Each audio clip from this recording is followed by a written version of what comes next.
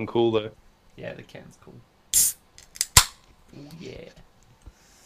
7 metres out. Australia needs a try to win the game. Cobain takes the line out. Australia trying to drive ahead. Gregan again. And Larkham. Kefu. Try Kefu! Did he get it? That's the match winner! That is the match winner! Kefu will never score a more important try. And look at the Wallaby players. That is the dream result they wanted. It's a heartbreak for the All Blacks. Welcome back, another episode of the Running Rugby podcast coming at you, and we have some rugby to talk about this week. The first round of Super Rugby AU is in the books, but a few big things really happening in rugby around the world. Super Rugby obviously kicked off. Super Rugby Aotearoa is coming at us this weekend, so we'll get into a bit of a New Zealand preview. Stan Sport obviously has all of Super Rugby, and now they've got the Japanese Top League as well, boys. I was lucky enough to tune into a little bit of this on the weekend, saw a bit of Michael Hooper coming off the bench for the Toyota Verblitz. Have you guys checked any of that out? Only highlights so far. I've only recently got into our Stan upgrade. Thank you, Vicky. And I mean, it's appreciate that the format they've gone with for the Stan Sport is like exactly the same as KO. I assume all the people who worked at KO have just come across the Stan Sport because it's just it's very easy to use. It's exactly the same. They even got the little minis for people who don't have highlights. a You've full got mini games. You've got exactly which is super convenient. I actually watched the whole Tars Reds and then rewatched it over the mini just for a bit of a reminder the next day, just to reinforce how good the Reds were. So, no, I haven't used it for the Japanese competition. But to be honest, I've never really closely followed it. So that's nice to have that because it is a good quality league, and there's a heap of Antipodean expats in there now. A lot of the guys who've moved on from Super Rugby are into that Japanese competition. So cool to see them in a different environment and potentially, star of the show in a lot of these teams. Guys like Beauden Barrett, Michael Hooper, Karevi, of course. Pretty exciting seeing them out playing together. Yeah, no, I tuned in for the Sun Goliath Dynaballs game just for a few minutes there, and yeah, just really impressive to see some names that you're familiar with, and I think this has become more of a trend in the last couple of years. I know there's been people always going to Japan to take the money and play for some of these clubs, but I think since the 2019 World Cup, that's become even more prominent, and you're seeing a lot of New Zealanders and a lot of Aussies there. Harry Hockings popped up on my radar again, playing in the second row for the Sun Goliath, and just to see Samu Karevi carving it up again is, it's almost a sight for sore eyes, given how much we miss him from Australian rugby, but I'm sure he'll be back at some stage. So, yeah, I think Top League's going to get even more popular, given its exposure on Stan, and I encourage people to check it out. Well, that brings us to the first quiz I'm going to run for you guys this year. And we're going to have a look at some of the Japanese Top League teams, because there's 16 teams in this, and they've got some fairly interesting names. So we'll get you guys a little bit more familiar with some of these. So we are just going to go through. We'll go Toby, then Leo, and keep going. And you just have to tell me, is this a real Japanese Top League team or not? Okay?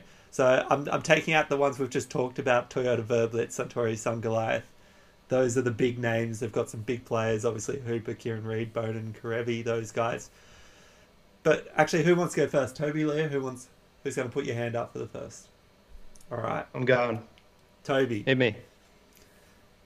Kobe Leko Pirates. No, it's not a team. It's the Steelers. Correct. It is the Kobe Steelers. With Brody DC's old Retallick. team. Brody Retallick, Ben Smith is on their squad at the moment there, so they won it last year. Familiar names. Okay. Leo, the Manakata Sunix Blues. Just going to flip my coin and say, yes, that's a real team. It is a real team. With the likes of Jason Emery and Raboni Warren Vosayaho, the old Sunwolves players in there representing there. So the Sunix Blues do exist. Toby, the NTT Communications White Cyclones. No, I thought it was the NTT Docomo Red something. I think that's not a real team. Correct. It is not a real team. It is the NTT Communications Shining Arcs. Currently have ex-British and Irish Lions and Scotland captain Greg Laidlaw has come in for them. Yeah, see, like, the biggest challenge with all this is there's the team kind of character name, and then you've got the prominence of the companies sponsoring that team or owning that team. So it becomes a little bit confusing. I think, don't know if there's multiple sponsors, like there's multiple teams that have the same company supporting them. But yeah, it's a bit different. It's a different way of naming the teams for sure.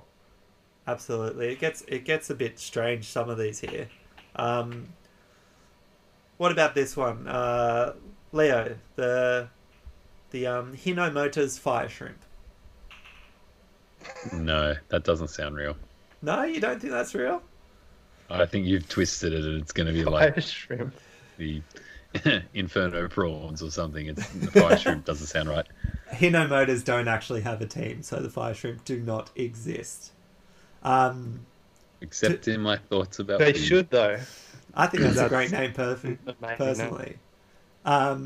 Toby, what about the NEC Green Rockets? Yeah, they're a real team. Correct. You guys are not bad. Alex Good, one of the highlighted players out of Europe, is playing for them this year.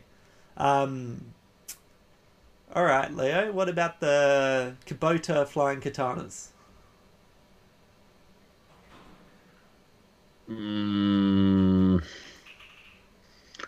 Can I just say the Dynaboar's a real team? The Dynaboars are a real team. Mitsubishi. Aren't they the Kubota? Mitsubishi Dynaboars. Okay, sorry. Not quite. What was it? The Kubota Flying Katanas. Katanas. Oh, yeah, sure. They're a team. No, I'm sorry. It's the Kubota Spears. I thought Flying Katanas were not bad. Ryan Crotty, Bernard Foley representing down there. We'll do a couple more. What about the Hino Motors Jubilo, Toby? I don't think so. No. Archie wouldn't have made that one up, surely. That's That's real. I must have missed that one if it does exist. He's too good. I've mixed two together there. It's the Hino Motors Red Dolphins and the Yamaha Jubilo. So the Red Dolphins have people like Chance Penny, Jack Debrasini hanging out there. The Jubilo have Goromaro, Quagga Smith, the old Lions 7, Murray Douglas, ex-Brumby. Lots of people there. Good names. All right, Leo, Panasonic Wild Knights. Yeah, that's a real one. How do you know Well, that? that's one of the big ones. Yeah, I've heard of them.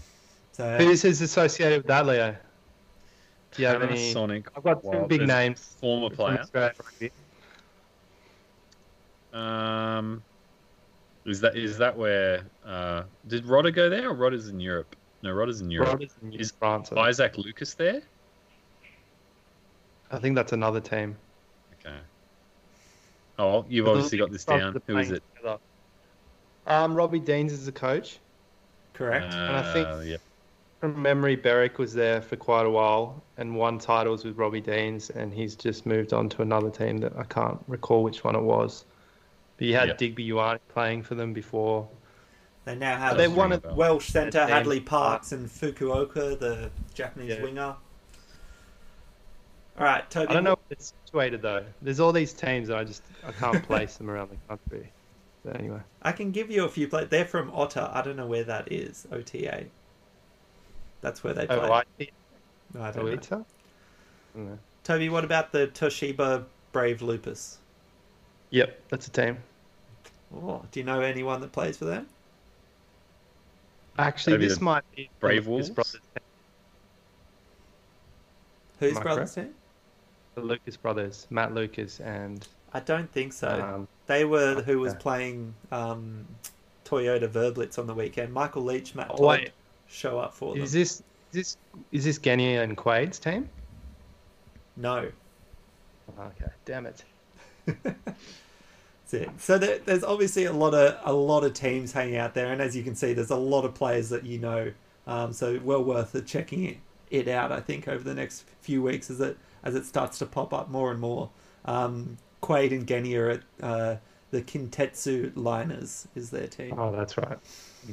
So how soon until I have to pick a Japanese top league team, Toby? I'm sure Toby will probably be messaging you after this. All right, I'm going to pick one for you. There's more in the pipeline. Oh, Karavi's team. So they have two ex-Reds? That's good enough for me. It's true. But they're people that left the Reds. Do you really want to... Yeah. Karavi's still back. got a special place. He'll be back. So, speaking of the Reds, let's go back into round one of Super Rugby, and it started off up there at Suncorp Stadium, the Reds and the Waratahs.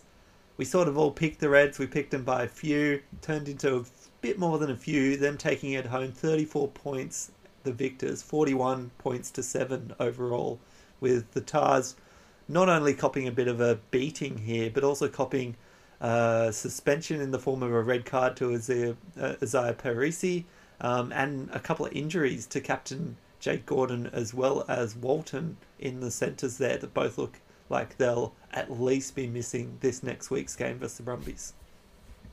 Yeah, that's a bad result in many ways for the Waratahs. I guess not what they would have hoped in terms of staying in the game. They definitely got blown out quite early on. The Reds were on a roll. They didn't do what I thought they'd do. They did chuck it out the back, and they were playing edge to edge and just playing all around and through the Waratahs. So I think they got one or two forwards tries, and Alex Murphy scored a good one, rolling over on his back and controlling the ball over his shoulder, which was a good effort. But the Tars, Jake Gordon now injury, both centres out for mixed reasons. The Parisi tackle, it wasn't even like a momentum kind of tipping, tipping the Reds player, just with the motion of the contact. It was just, I'm going to hook this leg and tip him over, and minimal effort to control him as he went down. And just as a guy who's finally, he's come back into a team, he's gotten, he's won some sort of contest at the preseason to get this starting spot in the centres over a couple of different people, and he pulls that out of his pocket in the second half. Where's the smarts in that? That's just a really bad brain snap, and now he's going to get 3 weeks off for his efforts. That's half a season. I feel bad for him because I think he's had his time out of rugby. He's had a few problems off the field, which I think he's still dealing with. And now having another opportunity at the Waratahs, I think he was just so keen to get stuck in against his old team, and that's got the better of him. And it's not an excuse. I mean, these guys are professionals, but I do feel bad for him because I think he's just super keen to get back in the game and focus on his rugby, and now he's going to have 3 weeks on the sideline, and it's a shame because that's almost half the season then gone. But he's back in time for the Reds game in New South Wales. Yeah. So there you go. He gets another opportunity. Get another shot at to redeem himself. Yeah, exactly. And the funniest thing was Hunter Paisami laughing and just getting straight up while he's just laughing, taps him on the back good try, mate. That and just then it turns into a red card. Shows the type of guy Hunter Paisami is, I think, as well. He loves the rough stuff, and he appreciates when kind of people throw it back at him. And he's a cool head as well. I mean, a lot of people would have reacted very differently, being dropped on your head like that. Which is a disappointment because probably the two things that were positives about the Waratahs game in this first half, I thought, was Parisi's straight running was getting over the ball line, looked like he was running with purpose, and that in combination with Tizano starting at number 7 for the Tars, big shoes to fill, and he seemed like he was up for it. He was everywhere. I think he made more than double more tackles than anyone else on the team. So he looks like he's locked in that 7 jersey at least for the Tars. I think he was one of the bright spots for the Waratahs, and he was visibly in most plays and you could see how quickly he was getting back to his feet after tackles and just super hyperactive. I mean, he's taking a page out of Michael Hooper's book from the last decade playing for the Waratahs, and I think he has pretty lofty ambitions to play for the Wallabies. He was up against Fraser McReight, who he's mates with, and wanted to match his level of play, and sees him as, you know, a guy that's in the pecking order still ahead of him, but he wants to be better than Fraser. And you got to give the guy credit. If he's coming in and playing like that for his first starting game, I think there's only good things to come from him. And looks a quality player. Not the biggest man in the world, but he makes up for it with all that enthusiasm. I'll tell you who did look a bit bigger was Will Harris, partnering him in the back row. I think he's definitely put on a bit of weight. I remember him looking sort of tall and relatively lean when we saw him last year. He's definitely become more solid. So didn't seem to affect his play. Like he was still pretty active.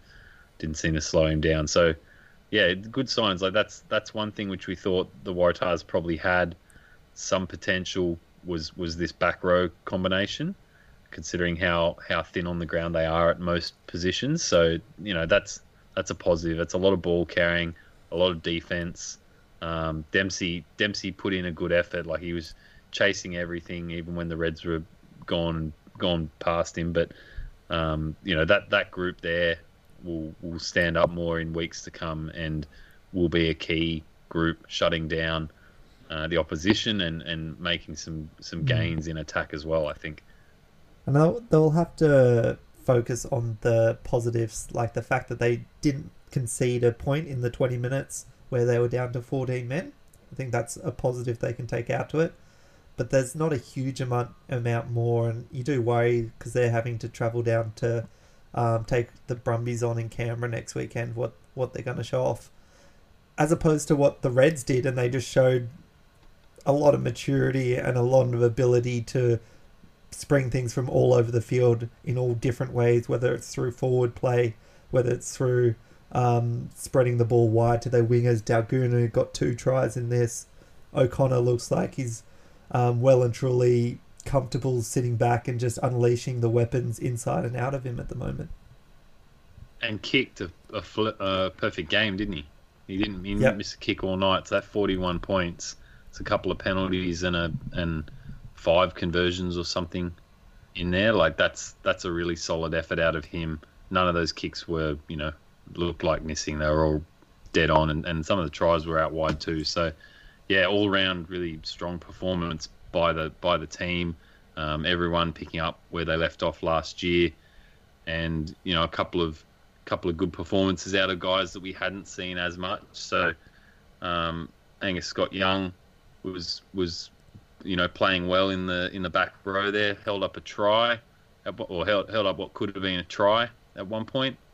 And also where we could have seen Vunivalu off the bench and scoring tries, his replacement, I believe it's Ilaisa Joycese, looked great in his. He obviously got one major carry, but there was a couple of times once he'd come on where he was chasing kicks, and it was actually on the replay when the Reds, I think James O'Connor kicked the only 50-22 of the match, and he kicked it sort of centre to far left down the field, and the right side winger comes flying off the bottom of the screen diagonally across. Just, you know, he obviously didn't need to get there, went out, but so who's that guy? And that was the backup winger. So Reds are going to have some pace to burn at full strength, and at you know late in the game bringing these subs on, and that's without Vunivalu even involved. Yeah, and I think to that point, what struck me is how many points I think they left out there, the Reds, and even though it was a record win, they just looked like they had such a capacity to score at any moment. And that might have been something that a year or two ago they were lacking. You know, they were struggling to put more than 20, 25 points on the board. Now I think with the attacking options they have, they're not going to struggle at all. And I think that allows them now to really challenge the Brumbies. And, you know, they did that last year, but I think even more so. Having seen the Brumbies performance, they're going to as well have the capacity to score from any point on the field. and I think the Reds can match that. So I think it's really good to see two teams at the top of their games who are going to challenge each other in the end of the season. What do you boys think of Uru, Sevu Uru, the previously just been a back row number 8, but got the start at second row today, on the weekend. Looks pretty good.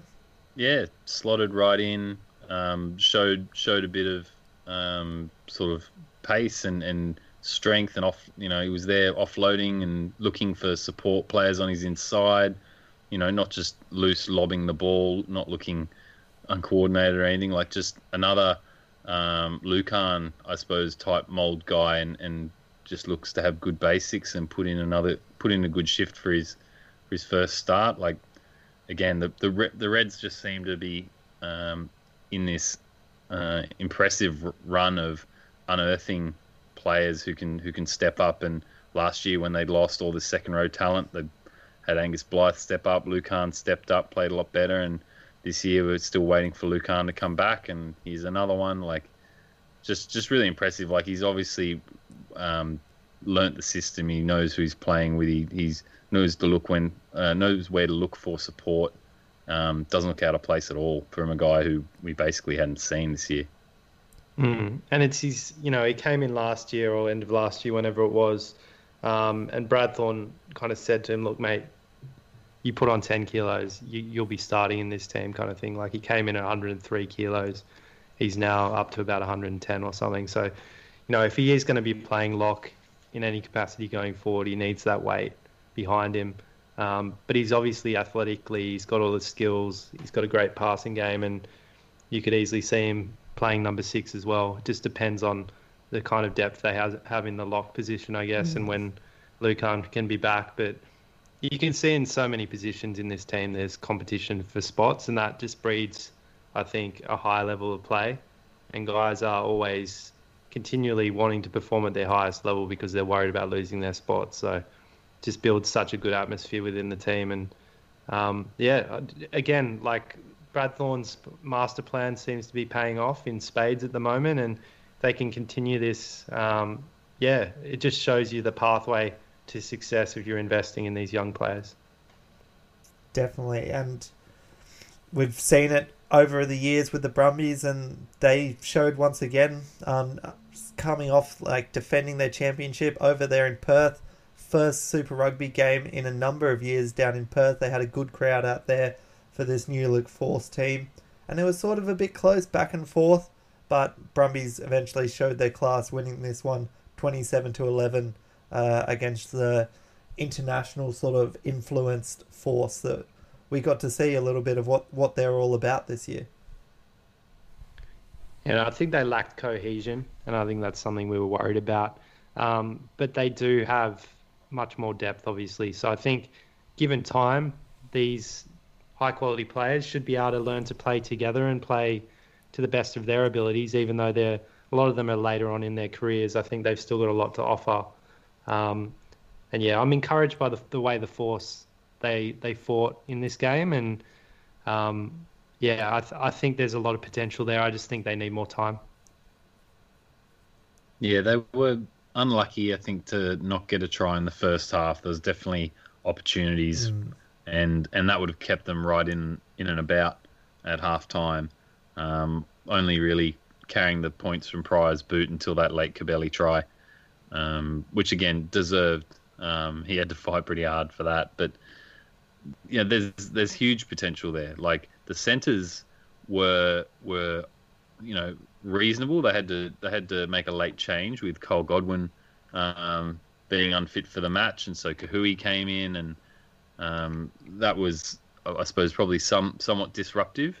So we haven't seen the Kurudrani Cole Godwin combination yet, but they did their job. They were solid in the backs, but they really just didn't break out. And I think that's the sort of that's what's lacking. Exactly what Toby's saying. Like, that, when you get that cohesion, a bit more understanding of what the players around you are doing, you go from being a bunch of individuals running fairly parallel lines to working off each other and understanding where your outside players are going to be and the lines they run, and those opportunities will present themselves. So Solid, but maybe I think they will be disappointed they didn't get maybe another try and keep it closer. But at least they pegged the Brumbies back and kept them from getting a bonus point. Like that was, that's something to take away from that game when first hit out against a very good, very seasoned team.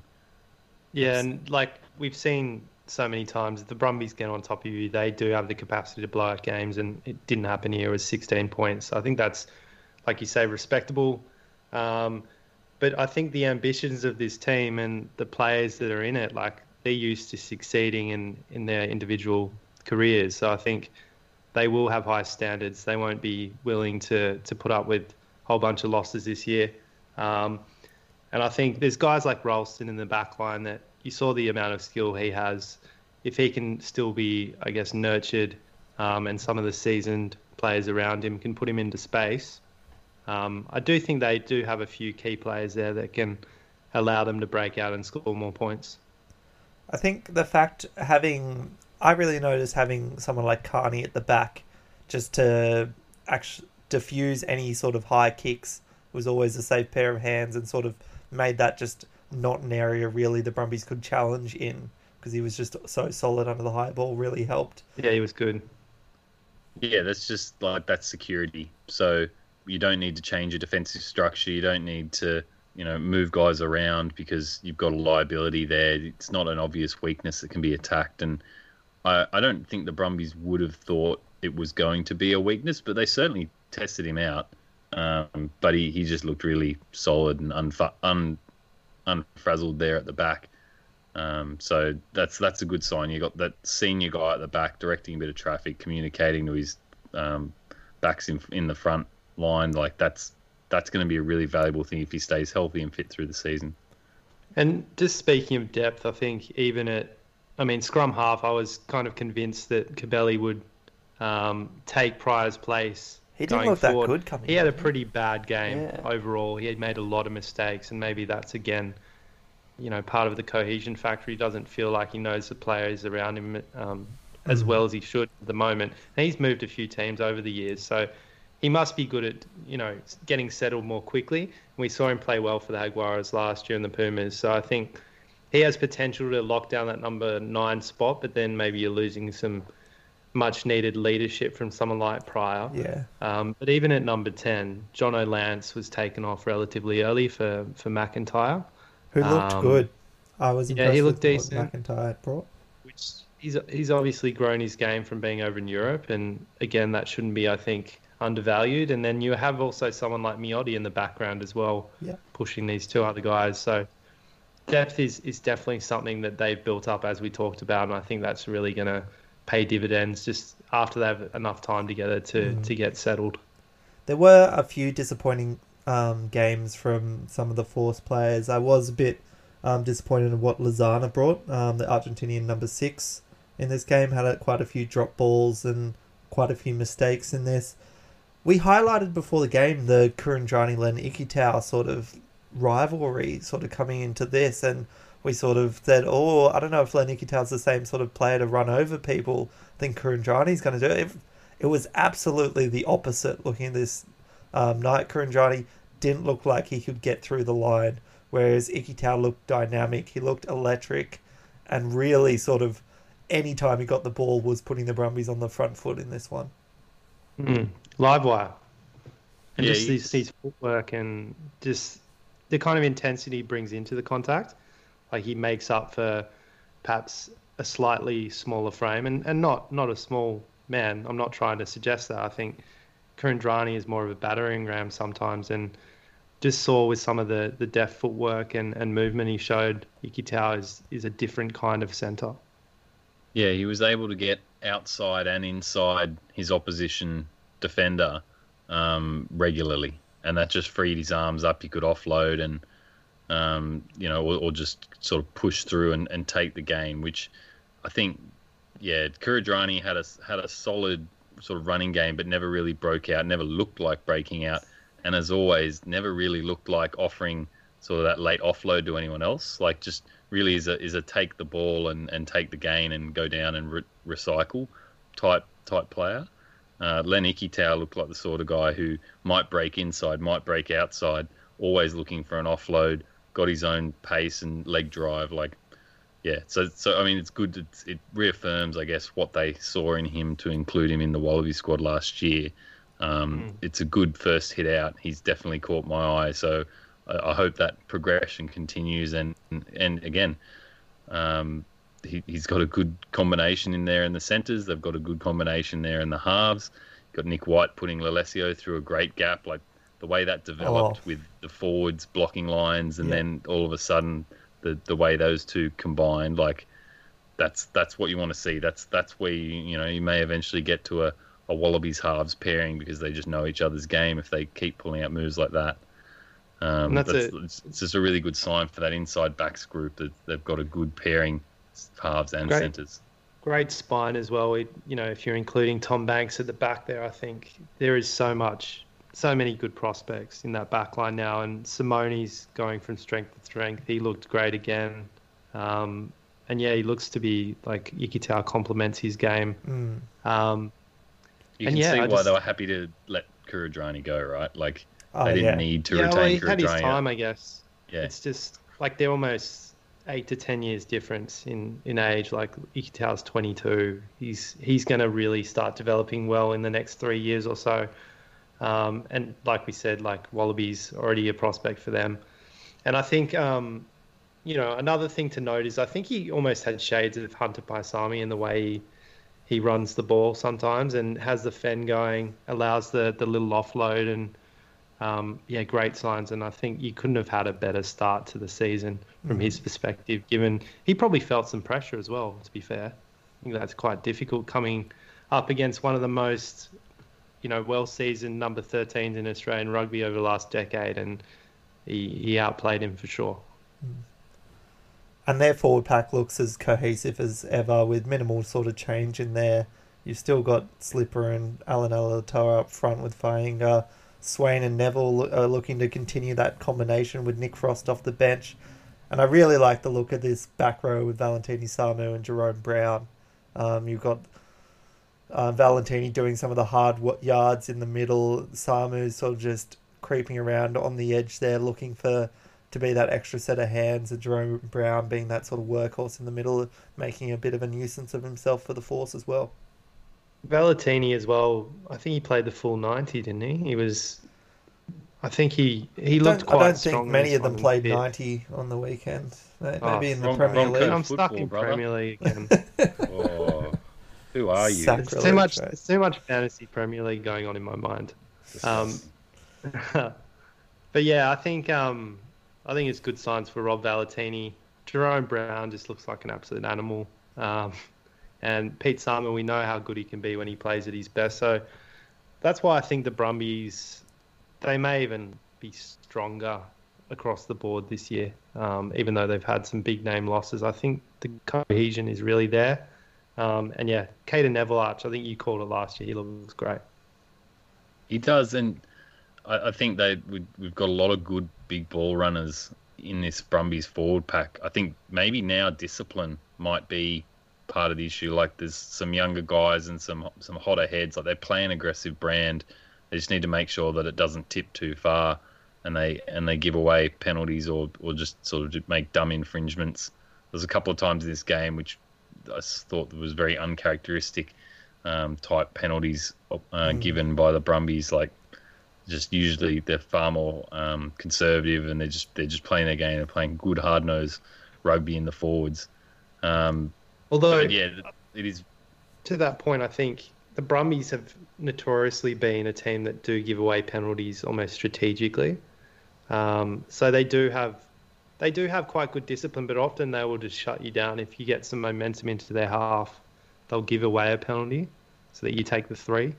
Yeah, as a strategy more than anything. So it's like they're conscious of it. Whether they still play with those tactics, someone like who's the forwards coach of the Brumbies? Is it still Fisher? Laurie? Is it Laurie? Laurie's still there, I believe. Yeah, so. It might be something he cooks up, but these ones didn't feel like strategic ones. These are like the Rory Arnold just brain explosion 1 or 2 a game, and he's just like, just everything was going so well, having such a good game, like doing everything right, and it's just like a a pressure relief for the opposition. Like you do that, and all of a sudden, you had everything on them, and you now give them a platform to work up the field. So that just saying to be cautious of it. I really like the running out of Valentini. That back row, they have a lot of potential as a combination. There's probably a couple of there's probably maybe some room for Pete Samu to go back to more of a do a bit more of the pilfering as well. Like I don't know to you guys, he just looks slightly less agile out on the wings to start with. Maybe it's just the getting the cobwebs out, but he used to look a little bit more dynamic. Now he's maybe not quite so dynamic. So someone's going to have to go steal the ball. I think he's probably in a good position to do that. He's a funny one. Like he does really wane in form. Like he'll come in and out of form, and suddenly he'll look like the quickest guy in the back row on the planet. He's just it almost maybe I get the sense sometimes that it's a mindset thing for him. If he's switched on, like if he's in the zone, no one can stop him. But his mind maybe goes wandering in games, and he's not quite as switched on. And it'd be interesting to track his game this year, because there's been so many years where he's been in Wallabies contention, and it hasn't gone the right way for him. So hopefully that it can be a good season for him.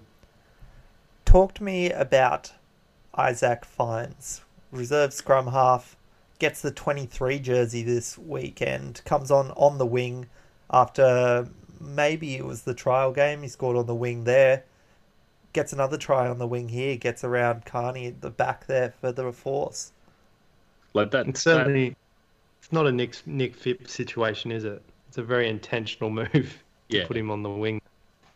And that was a very like that. The movement had been sort of successful inside him, like the way they floated wide and just outflanked Kahui. Like you saw it in Kahui's face. He missed his line and turned just around. Got on the outside of him. It was just like it was a great drifting run. Yeah, and obviously a great pass from the inside. I can't remember if it was Noah or Banks or Ire. To the pass to Banks. Oh, to Banks. Yeah, because the pass sort of led him wide, and he ran that just sliding line and just beautifully wrapped. And then Fines looked great. He had the finish, he had the pace. We knew he was a pacey guy. He's quite solid too, so he's got a bit of weight to sort of carry him over the line if he's in contact. And the Brumbies still have. Does the Brumbies still have Carter? Carter's still there. So a similar type player, I guess. Maybe not quite as big and bludgeoning because he's a scrum half, but maybe a bit of utility, and who knows? Like could surprise. Could see him more on the wing. I don't know if he's gonna take a starting spot anytime soon, particularly once Tom Wright comes back. I think Mac Hansen almost has a similar makeup to Tom Wright in that he has more of a well-rounded skill set. He can play any position in the back line.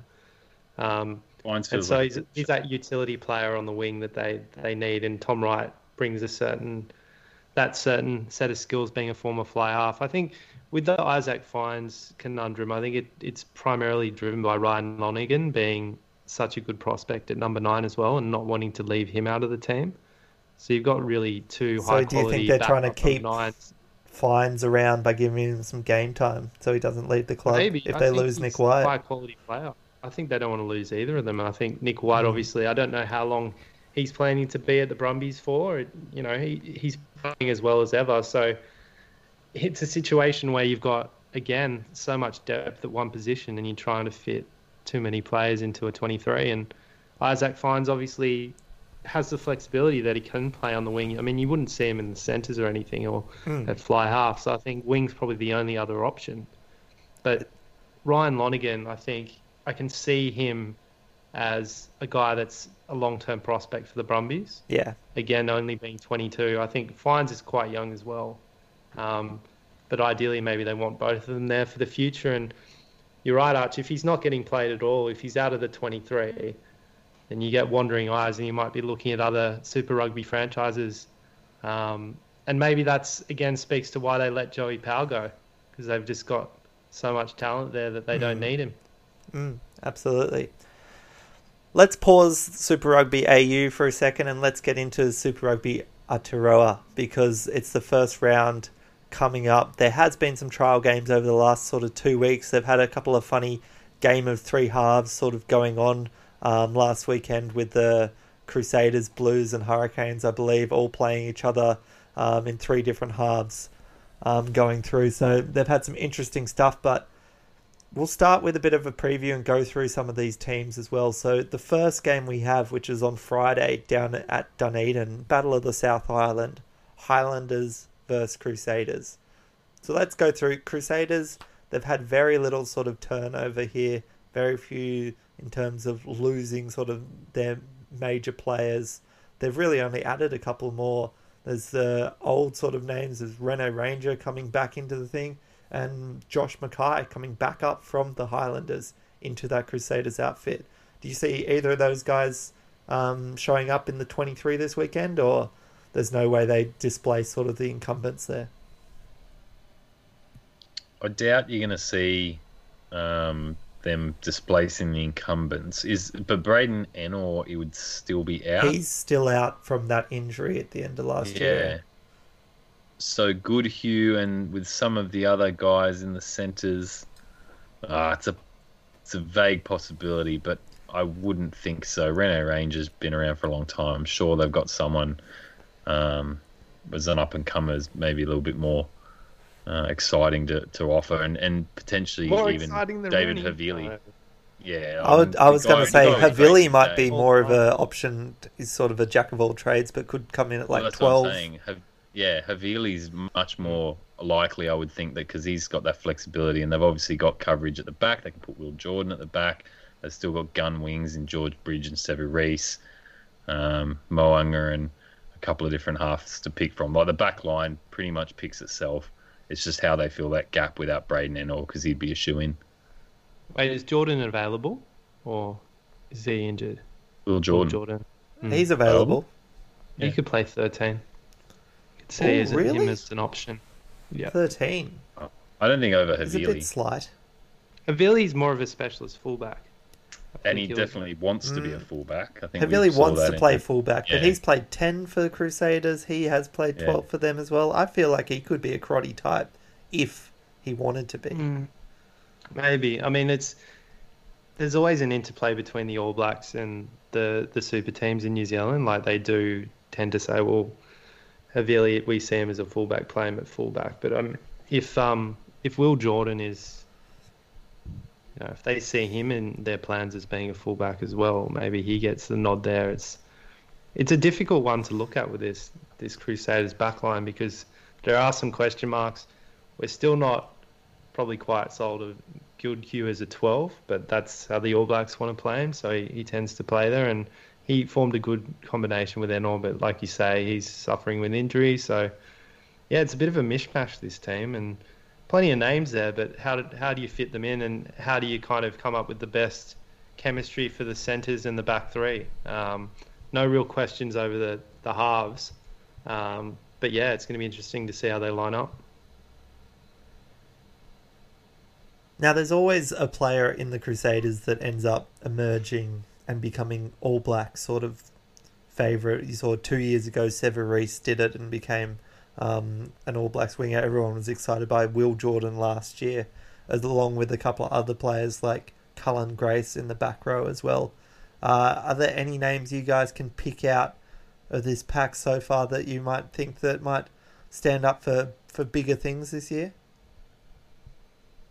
Do we think Cullen Grace is actually, like, has he had his moment, or is he still on the rise? Like, he could definitely he's take another step. He was the one I was going to say before you mentioned him. Was the one that jumped to mind. But that whole back line, even like Tom Sanders, was it Tom Christie? Sorry, at 7. I think there's a lot of young and up and coming players. It's interesting as well. Once they get selected for the All Blacks, you pay almost more attention to them. Whereas when they're kind of in their first or second year, even in the Crusaders, you still got to take a bit of time to get a handle on them. But it happened with Papali'i. Like, he kind of got plucked from a Blues team that we weren't that impressed with. Suddenly he's in the All Blacks and you're paying more attention to him. So I think any of those 3 guys in the back row could emerge again this year in an All Black setup. What about the Highlanders? They've had a few players leaving, people like Dylan Hunt disappearing for them. They've had Bryn Gatland disappear, go to his dad's team at the Chiefs. People like Rob Thompson have gone now from that team. A few new players sort of around. How do you see this team coming up from sort of the bottom of this Super Rugby table? Do you think they look to pose a threat this year? And they've changed coach with Tony Brown back in. That's right. Aaron Major, which is a big change. Yeah. Tony Brown has had a great history with the Highlanders too. So I would say they're still in a rebuild phase, and I don't expect anything too big from them this year. Like it's nice that they've brought people in like Solomon Alamalo. Like that's a really good quality back three player with a bit of utility. They're still looking to really fill that 15 spot. I don't think they necessarily were kind of locked into that last year. They were playing the Josh Ioane, Mitchell Hunt kind of combination between fly half and fullback, but I'm not sure that was a forever thing. Mitch Hunt played probably better than we expected and maybe kept Ioane at the back, and he looked good at the back too, but it just didn't feel like a long-term prospect. So maybe Alamalo's going to get a shot at the back. Maybe Naheem Milner-Skudder will finally be fit, healthy, and able to play at the back there. It just feels like still developing combinations, and certainly while the forwards maybe haven't had as much turnover, and there's still a fairly solid forward pack. It's not a world beating. Just go through the Crusaders pack that we just looked at, and they've got down to their fourth lock as sort of featured for All Blacks squads at some point.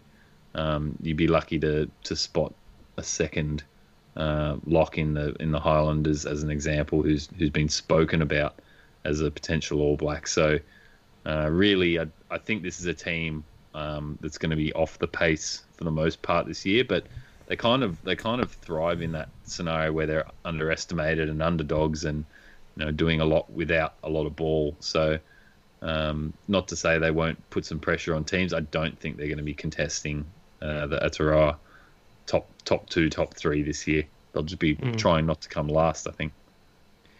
Yeah, I'd agree. And I think Liam Squire's a big name to look out for again. I think he's looking to make a comeback to the All Blacks now that he's dealt with some stuff in his personal life, and he has a great opportunity here with, Frizzell as well in that back row. I think he's a guy who's spent a fair amount of time in the All Blacks, but some people aren't quite sold on him yet. So I think he'll be also looking to have a big season. Billy Harmon probably will lock down that number 7 position coming down from the Crusaders, and Dylan Hunt moving on. And then you've got Himeno, who probably Tony Brown he's brought across from Japan, and a very experienced player, and maybe he's a utility you can use off the bench.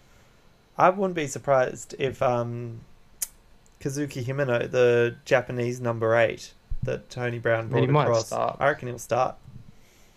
It's just, how do you fit in then Liam Squire and Shannon Frizzell, which I think you're going to want to do. Squire's off the bench or he's in the row.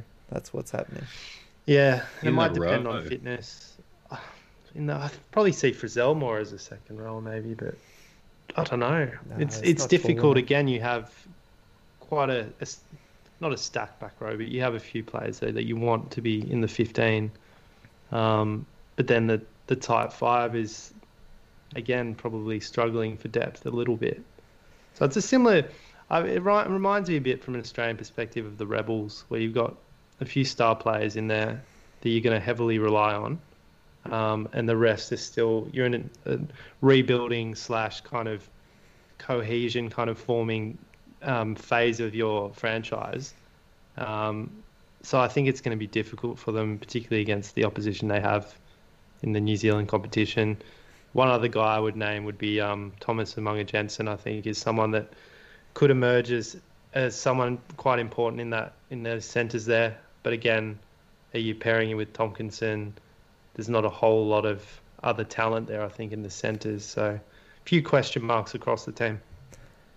Can I highlight 2 players I think you guys should look out for? I think maybe they might be off the bench to start the year, but they're going to get their shots. So the first is the reserve fly half, Fakatava. A lot of people have been talking about this guy as the next replacement for Aaron Smith, both in the Highlanders and potentially the All Blacks. Yeah. So you said fly half. Oh, did I? Sorry, scrum half. Yeah. Look out for him. The other player is a similar name that Toby will definitely remember, Garden Bachop, but it's Garden Bachop's younger brother, Connor Garden Bachop, the young 21-year-old. Looks a little bit more lighter, a little bit more dynamic than his older brother. More or less a fullback, but saw him in one of the trial games. Looks like he's got genuine sort of pace. He's still a little bit slight in his build, but I think he will, if he gets some open space, will definitely turn some heads as well. Like, we always cheer for the Highlanders. I think we want to see them do well. The Crusaders are a team, though, that year to year, they're just the benchmark, aren't they? And I don't see it to be too different this year. So quite a brutal first game for the Highlanders. Fair enough. Yeah, it's not an easy one to start off with. Let's go to the other game on Saturday, and that's the Hurricanes and the Blues. And look, these were the 2 teams that were fighting it out for second and third place last year. And look, the Hurricanes are continuing, I think, to bleed a few players, really. They haven't had a huge amount of turnover in their forward pack, but the loss of TJ Perinara now to Japan really, I think, hurts them. This is the year after Bowden, obviously, is gone from them. So now, really, with brand new sort of halves combinations, it's going to be really difficult for this link between what is a solid forward pack without a huge amount of sort of star power and some really engaging weapons out in the back line for them, whether they can get these things to connect and coalesce.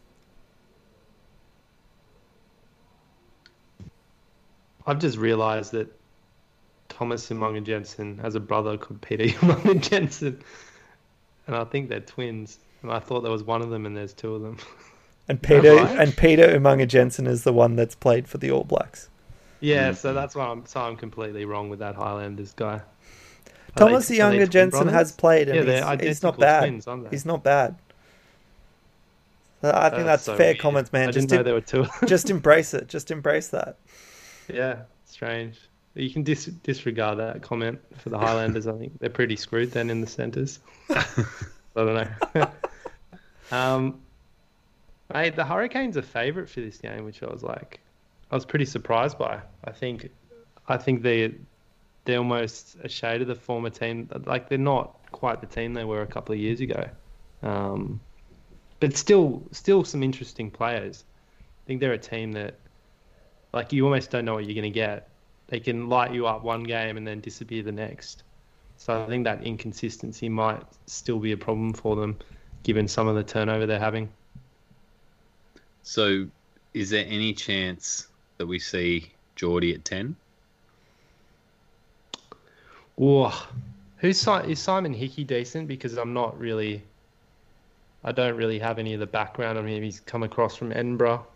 They ran Jackson Garden Bachop last year, and I just feel like he didn't really. I mean, it's so hard to compare to when they used to have Barrett and TJ. Like, it's just such a contrast. But I don't feel like he was. He proved himself to be a lock for this team longer term. I think he's probably still, playing for his spot, trying to impress, and I just wonder if that'll happen. Like, again, who do they then put at fullback? It might be do they like this Ruben Love guy, or but most of the other guys have got a more specialist wingers, specialist centres. There's not a lot of utility there, so given they the may not have the choice. That back 3, it looks like it has to be Geordie at the back. If Chase Tiatia was still around, I think you'd happily throw him in at fullback. Geordie just getting his hands on the ball, I think, is important. They've always talked about him as being a centre as well, but I think we've seen now his best position is fullback. So do you disrupt that for the sake of bolstering up fly half. But maybe Simon Hickey will take the reins off Garden Bishop. Don't know, but I mean, losing TJ and not having... I mean, Jamie Booth is decent, but TJ losing the play that you have off him at 9, I think again puts more pressure on someone like Jackson Garden Bishop at 10 to be playing at a higher level. It might even be that they when they're playing sort of from centre field rucks, they actually split and they've got Garden Bishop one side, Geordie the other side, and take a bit of pressure off whoever the designated 10 is by kind of offering a couple of options. And that's something which you can do given certain field position, given sort of numbers and momentum. You might just be able to have Geordie sort of range up from the back, make the call and go, the relative blind side and play like a 10 for that phase or two and then drop back. I guess if they do that, you just want to be very careful that a team with a hard defense or a few guys in for the steal doesn't suddenly turn you around and find there's no one home. So I suspect in the interim you will see a bit of that. I think we've already seen that. I think he's already done a lot of that. We saw him coming in at 10 a bit, but I think that's a tactic that they'll need to maintain. So that probably gives them the best of both. And I guess if someone emerges at 10 or someone emerges at another 15, maybe that answers the question for them. I think the bonus is that their forward pack is so much intact, like with the likes of you've got All Blacks in Tyrell Lomax and Dane Coles in the front row. Look, you've got Scott Scrafton and sort of Blackwell on the second row is a little bit light on, but the back row with sort of Artie Sevilla, Duplessis, Tarifi, Vea Fafita, it's like it's pretty solid. So that's I think where they're going to have to concentrate. But yeah, I'm feeling like the Hurricanes might be in trouble a little bit this year. I feel like they could slip off a bit of a ledge sort of into that second tier of New Zealand teams. It's difficult if you don't have the playmakers there that can unlock your backline. I think the centres are really strong with Arso, Lamapi, Billy Proctor, Munga Jensen, the right one this time. I think there's so much potential through the midfield and in the back row like you just talked about. But it's those key positions, at 9, at 10.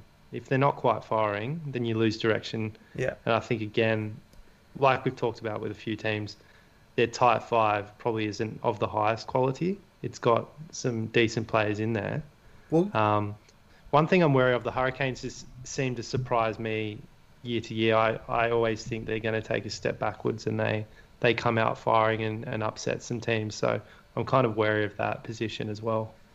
But you line them up against this Blues team and this team that has acquired Nepo Lalala from the Chiefs from the front row and now have like 4 All Black props as their props for the week. They have a bit of a lack with James Parsons retiring in the hooker, but Kurt Eklund stood up. You've got Patrick Tuipulotu and Jared Crowley Tuioti there. You've got Dylan Hunt now in the back row to add on to your Akira Ioane, Hoskins Satutu, Dalton Papali'i, Blake Gibson team. That was sort of the people like Finlay Christie. Atiro Black took a step forward next year. Like, there's not really many positions that I would take the Hurricanes players over the Blues players. No, I agree with you. I agree. And it's funny then that the line in this game is set at 0. So, I mean, they're even odds almost to win this game, which is surprising, I think, given the players we're looking at within these rosters. I would think the Blues are going to go, hopefully from strength to strength after a really good season last year. But maybe there's something that the bookies are seeing that we're not. Maybe there's still some lack of cohesion in this Blues lineup. I don't really see it. I think the Blues are gonna continue to build and continue to be, I think, the true challenger to the Crusaders this year.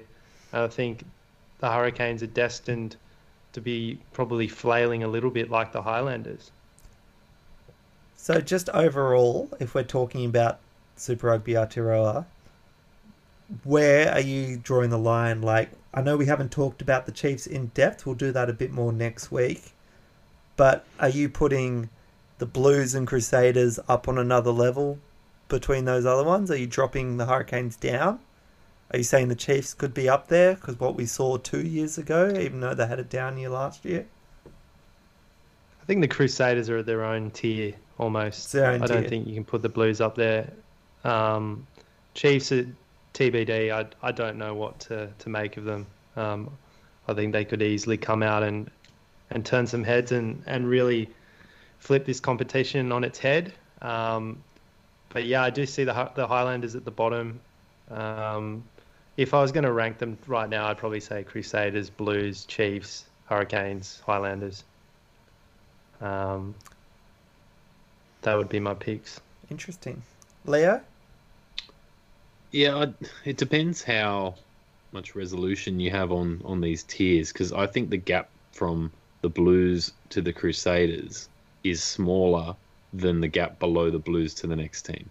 So if you want to find a way to put teams in tiers and not just rank them, I think I do put the Blues up around the Crusaders. I think they've got maybe that's a little bit more banking on some potential, but I certainly think it's there, and I think it's a good chance that we see them realise what they have and build on the previous season. This is a very similar situation to the Reds and the Brumbies. Like, you got a team who's been trying to rebuild and hadn't found their way for a while, and then all of a sudden everything starts clicking. They get the right guys in the right position, the right culture starts to build, and each year is just a progression and improvement. And I think the Blues are up there now with the Crusaders in my mind, and there's a tier in into those two to then look down to, like the Hurricanes are a bit unstable, and we really need to find a way to unlock the backs who've been strong before, but can't seem to sort of run them at their best without a good pivot. The Chiefs are probably the big dark horse this year, because they could just have another shocking year like they did last year, but I think we'd all agree that it was a pretty uncharacteristic set of losses for them, but that's not what we predicted, and I'd say that's the blip that they then rebound from. They've still got some solid players at every position, and I think, do we think Warren Gatlin's legacy is going to drag them down this year? He's going to be gone for most of the year with the Lions. Yeah, that's right. So maybe it helps them get away from there. Oh, maybe if he was some oppressive force hanging over them, but I would think that they've gone and reviewed and looked at what they can do to improve. They've got some exciting players, like guys like Chase Tiatia. Like, again, it is a dark horse type dichotomy. Like, is it going to be the Chase Tiatia who drops the ball and can't get things right, or is it the one that lights it up? I think the Chiefs are a big unknown, and they could fall anywhere from fifth again to third. And I guess I see them maybe with the Hurricanes are probably third, and then maybe the Hurricanes, Chiefs, Highlanders, but those three could really flip in any direction. I think there's two tiers, much like the Australian Rugby Conference. Fair enough. Well, looking at this weekend, Crusaders, Highlanders, I assume everyone's going to take the Crusaders even down there at Otago. What margins are you guys thinking? 5. I think it'll be a tight one. Yeah? Crusaders are slow starters. Mm-hmm. Yeah, I think it'll probably be more than that. I think if they do start with a Bridge, Jordan, Sevu Reece back three, and I think we'll see Havili in the centres. I think they've got plenty of talent there. I think they'll be putting points on wherever they can. I think it's more like maybe a 15-point margin. Fair enough. What about Blues Hurricanes in Wellington? Again, the stronger team playing away from home. I think the Blues have a lot of momentum even from last year. I think they haven't had to change too much. They've got a good backline. They've got a solid group of forwards, a lot of whom have been recognised through the All Blacks system last year. Still big leadership from Tuipulotu and Satutu. I think it's a Blues win, and I think it's probably in the order of maybe 8 to 10. Toby? Yeah. Yeah, I'd go Blues by 12. Really? That yep. much? Okay. I think the bookies have got this wrong, unless maybe they're operating with more information than we are in terms of lineups and things. But yeah, I just think the Blues are a far classier outfit than the Hurricanes, and I think they're just going to build upon the success they had last year. Fair enough. I think the Blues do take it, but I think again it's a very close one down there. Playing down in Wellington, it's always difficult to come up against the Hurricanes in the Cake Tin. Let's jump across to round 2 of Super Rugby AU, and before we get into it, I'll just reiterate to you guys and everyone listening that the tipping has started. Yes, you've missed the first 2 games, but on Super Brew, that's super SUPER brew BRU.com. You can join us in the Running Rugby pod pool with links on that on our Facebook and Instagram at Running Rugby Podcast or Twitter at Running Rugby Pod. So get involved before these next rounds and you can keep up with us. So 2 games, Friday and Saturday. First off, the Reds still at home with this Rebels team. First game for them in 2021. Is this going to be a repeat of last Friday night? I think there is a risk that's going to be a similar narrative there. I think, like we talked about last year, I think teams sometimes do other teams a favour in what they present the prior week, and I think the Rebels will come in with a bit of a different mindset, having seen the demolition that the Reds brought to the Waratahs, and I think they might really focus in on their defence and not take too many risks in this game, given what the Reds showed out there in terms of their attacking capabilities. But I think, again, it'll be a strong win by the Reds. I'm thinking of the order of 15 to 20 points, but not quite the demolition that was on show in week 1. Yeah, I'd agree with that. The Reds will keep it going at home. Maybe won't get blown out. Maybe won't be able to blow out the Rebels to the same effect. But having said that, like, the Rebels forward pack's so patchy.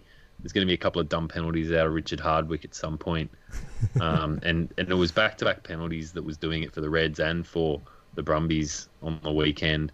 I don't think it's likely to change. It's probably just, the senior guys in that side trying to keep the Rebels outfit together and just hold the line. I think I've got more confidence in the backs doing that, so maybe they do contain the Reds' backs a bit more.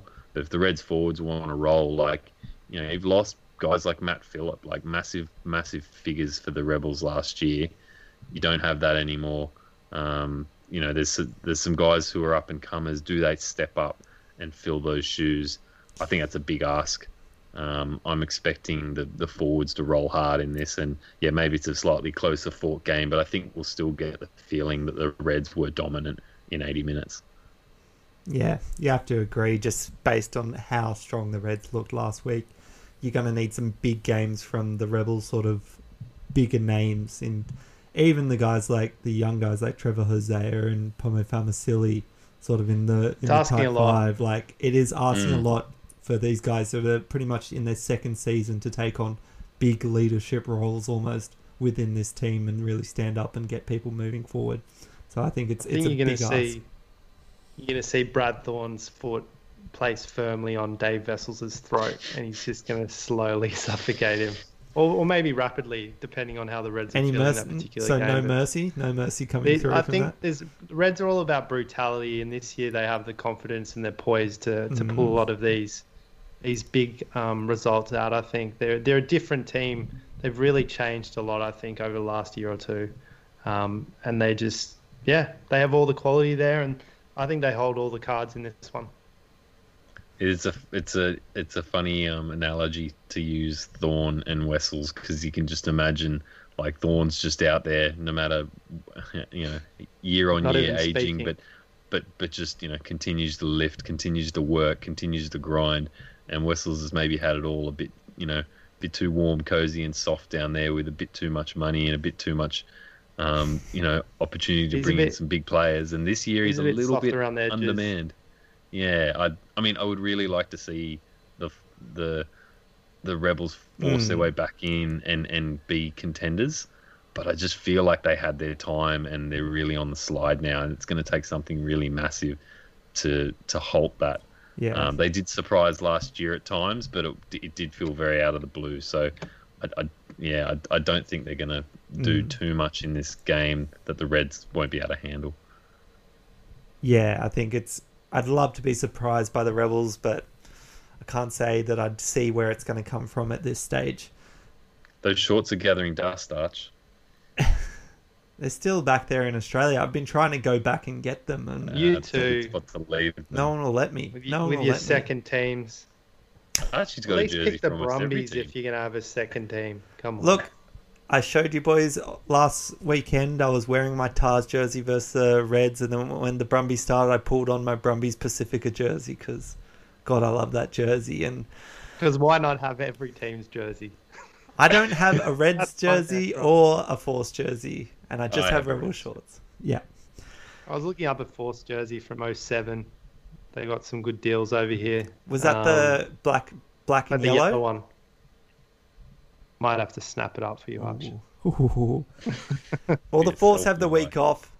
The Brumbies get to come back home and play. If we were talking about the 2021 Tars being a bit underpowered this year, well, they've just had a couple more sort of horsepower taken out of the engine here, with Jake Gordon out with an ankle injury, Joey Walton out with an ankle injury, Isaiah Parisi out with suspension. They're hoping to get Tepa Maroa back from a knee niggle that kept him out of being in contention for the 23 last week. Swinton should be back to give them a little bit more power in that back row, but God, it's a hard prospect to head to Canberra with the Tars this weekend and be expecting sort of much in the way of resistance from a Dan McKellar kick to the throat. Is that what's happening this week? It's pure horsepower at the Brumbies, isn't it? You're saying the Waratahs have lost some horsepower from their engine. The Brumbies are nothing but horsepower. Flower power doesn't sound quite as good. No. That centre pairing, we were worried about it before, and I think having seen Parise, I was impressed by Parise and what he was doing there at 13, losing Joey Walton. I mean, we're down to probably having Alex Newsom come in at 13 and playing Moroa at 12. I think that's what they'll do. James Ram, I think, showed glimpses of what he was offering last year, but still a little bit off the pace. I think he hasn't played a lot of top-level rugby for quite a while because he didn't get an opportunity really with the Wallabies. So I think there's a few guys still finding their feet again for this season. But yeah, I'm worried about the Waratahs. I think I'm worried about the mindset they have. I'm worried about, I think, Rob Penny, his coaching position could be in jeopardy midway through the season if results keep going the way they did in week one. I think he's got a bit of leeway here coming in with what he's talking about is rebuilding a team here. I don't think the expectation is going to be super high versus the Reds versus the Brumbies. I think it's more going to be defined on what he does versus the Rebels and the Force this year. Yeah, fair point.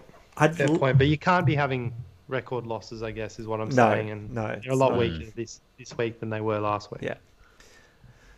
One person I'd like to see potentially, I don't think that he'd be confident enough to throw Edmed into 12, but I liked what I saw from the Eastwood fly half. I thought, and I think that it's a lot to ask for young Will Harrison to be leading sort of this back line because he's lost Jake Gordon as sort of his partner in the halves there. And then to put someone like Tepo Maroa, who, while is a good ball runner, is not going to add anything in the playmaking stakes. I think you almost need to do similar to what Leo was saying with the Hurricanes. You need to put a second playmaker in there and get them to split down the field and put a bit of second thoughts in some of the Brumbies' defence mind. But it's a tough ask going down to Canberra. Maybe the key to this is someone who's been very quiet and, potentially could provide that second playmaker is a Jack Maddox.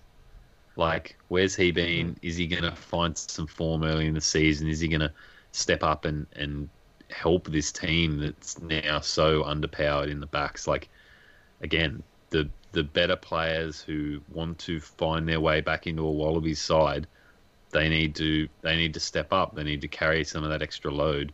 They need to stand up and back Will Harrison and maybe spread the attention of the Brumbies as best they can. I think he's one of the few guys they've now got who on his day can do that. And maybe they'll structure it that way. Maybe they won't. Maybe he'll just have to inject himself at times or just play a bit closer in and give Harrison that sort of second line ball out the back that he can just move quickly and easily and just get a few phases under his belt really early on.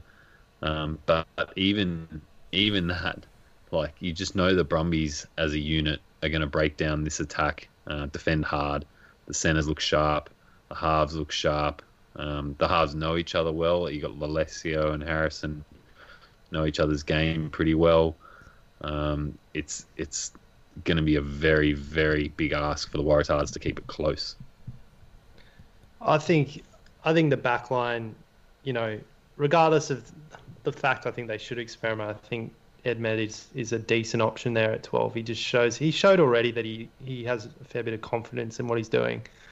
And I think Harrison actually needs legit support in playmaking there. And I think Maddox could offer that, but his best position is 15. And he does inject himself sometimes, but he's not quite to the standard that I think we need running that back line. Yes, so I wasn't so much suggesting that he'd be playing the centres as just finding his way in from 15. Because he's not a centre. He does. I think he's a third option.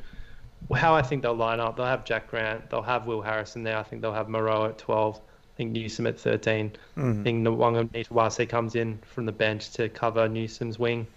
James Ram, I think he's a lock for the other wing position. And then Maddox at fullback. So not the worst looking backline in the world, but it's a far cry, I think, from where we want to be going forward. And I mean, the one thing that I can say about our forwards is that I think Swinton will come back in. I think Harris will drop to the bench. I think you'll see Dempsey hopefully still there at number 8, and Tizano should hold his spot at 7. And I think you have the same tight 5 apart from potentially Dave Parecki coming in and starting at hooker. That could be the only change that I foresee. That was another name that sort of came off the bench and looked like he was well and truly up to the task of Super Rugby as well. He's a bit bigger than Horton. Maybe has a bit more weight to try and go against this Brumbies pack. Big Brumbies pack to contend with, and a settled Brumbies pack, a settled Brumbies backline, I think now. I mean, their centre combination, I think, are just going to destroy ours, is the biggest issue. Like, those guys are just such a step above where the Waratahs are. So, interesting to see if we can actually defend. I think that's the biggest proposition the Waratahs have to contend with. They have to defend their asses off in this game. Margin? I think Canberra. 20 points. Yeah, I'm probably pretty similar to that. Maybe I'll slip to 16, but it's gonna be one-sided, I feel, and exactly how we already said, like, the pressure is going to be high. So yeah, I think it's going to be another harsh week for the Waratahs, and they'll be limping their way through to their bye with one win at best.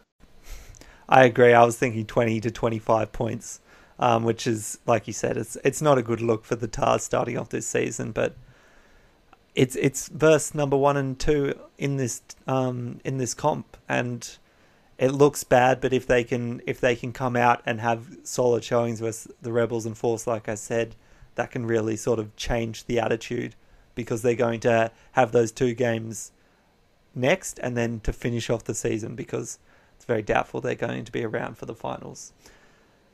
The other thing that we'll cover as well before we leave you guys to it is the Six Nations, and round 3 is kicking off this weekend. And the big news was with the French team, with first of all the coach being tested positive for COVID-19, And then 5 players in the French squad have all tested positive. So it's rage. The biggest name is by far is Antoine Dupont, the scrum half, and probably one of the best players in the world at the moment in rugby union. He's been ruled out for this game versus Scotland for them, and they've lost some props and wingers as well, so I had to pull in a few different names. But they're playing Scotland in Paris, Wales hosting England in Cardiff, and Italy hosting Ireland down at Rome. Guys, I guess probably the biggest sort of question here is, one, can Wales put some more misery on England in Cardiff and back up that performance they've had? Will they get another red card in their favour this week? And 2, can France sort of cope with the loss of a couple of these key men to keep this Six Nations sort of hope alive? Makes it definitely interesting, because we've seen that Scotland is much improved, and having beat England in week 1 and then week 2 going down to Wales by only 1 point, obviously in circumstances that they wouldn't have enjoyed, but cards play a big they're a big factor in a lot of these games, and we're seeing it still in Super Rugby as well. But I think France, they should be good enough, you'd think, to hold on here and get the win over in Paris. I think obviously being at home helps. But I do see that Wales there's been some mentions as well as like, the Grand Slam's still alive, that kind of talk from Wales, whether that's coming from Wayne Pivac or not. I think England will be very much determined to put them in their place this weekend. And I think they'll do so. I think England will bounce back with a strong win against Wales, which it's always difficult to do in Cardiff, but England do have the firepower to, I think, break apart Wales's defence, and I see England getting this game so that they're back in the hunt for the Six Nations title, particularly if France then go ahead and drop the game against Scotland. I think Wales can win. Perhaps, it's going to be difficult, but admittedly, the only investment I have in Six Nations is seeing England lose. So yeah, I guess I'll take Wales by 3, and I'll assume Ireland put that by 10 on Italy. And yeah, I want to see France keep rolling. It's a weird situation to be in, but I've made my peace with it. I want to see France go on a roll and become like a really dominant Northern Hemisphere side with a team that play as they do. Like, that's an exciting prospect. I want that type of opposition to play against our teams down here in the south. Absolutely. Yeah, that's all the more reason that we want that, given France are touring. I think that's huge. If they come in as Six Nations champions, then it's going to sell a lot more tickets in Australia going forward. And I guess if they do have a lot of success, it's less likely that they ring the changes and lose the momentum, not just from success but from the same playing group. So if you want to see more of that style of rugby, like, you want the same group to stay together. You don't want the coach questioning whether he's doing the right thing and whether players are developing the right combinations. I want that team to be strong, because I want to see them keep playing together and be a strong opposition for us to compete against and make it a real spectacle. Absolutely. That probably does it from us for another week here, boys. Make sure you are joining us on that tipping comp on Super Brew. We'll pop up another couple of stories on Instagram to remind you, so you can join us either with Super Rugby AU, Super Rugby Aotearoa, or both. Obviously, you'll be a week behind, but I don't think anyone scored many more than 2 points on the weekend anyway, so can easily get inside that with some margin points coming up and some of those bonus points as well. Make sure you have hit that subscribe button on wherever you listen to your podcasts, and chuck us a rating if you feel like doing it, or just reach out to us on Twitter or Instagram if you have your next up and coming player that we've missed from some of these New Zealand teams. We want to know who's looking the best, who do we need to keep our eye on as well. Make sure you've signed up to Stan Sport, because that has all the Super Rugby you need for this weekend, plus the top league. Tune into a few of those matches. They're quite fun to get to watch. There's a lot of open running rugby with some of your favourite players there as well, so make sure you get on that. From Archie, Leo, Toby, that's another week done, boys. Let's keep on running. Run.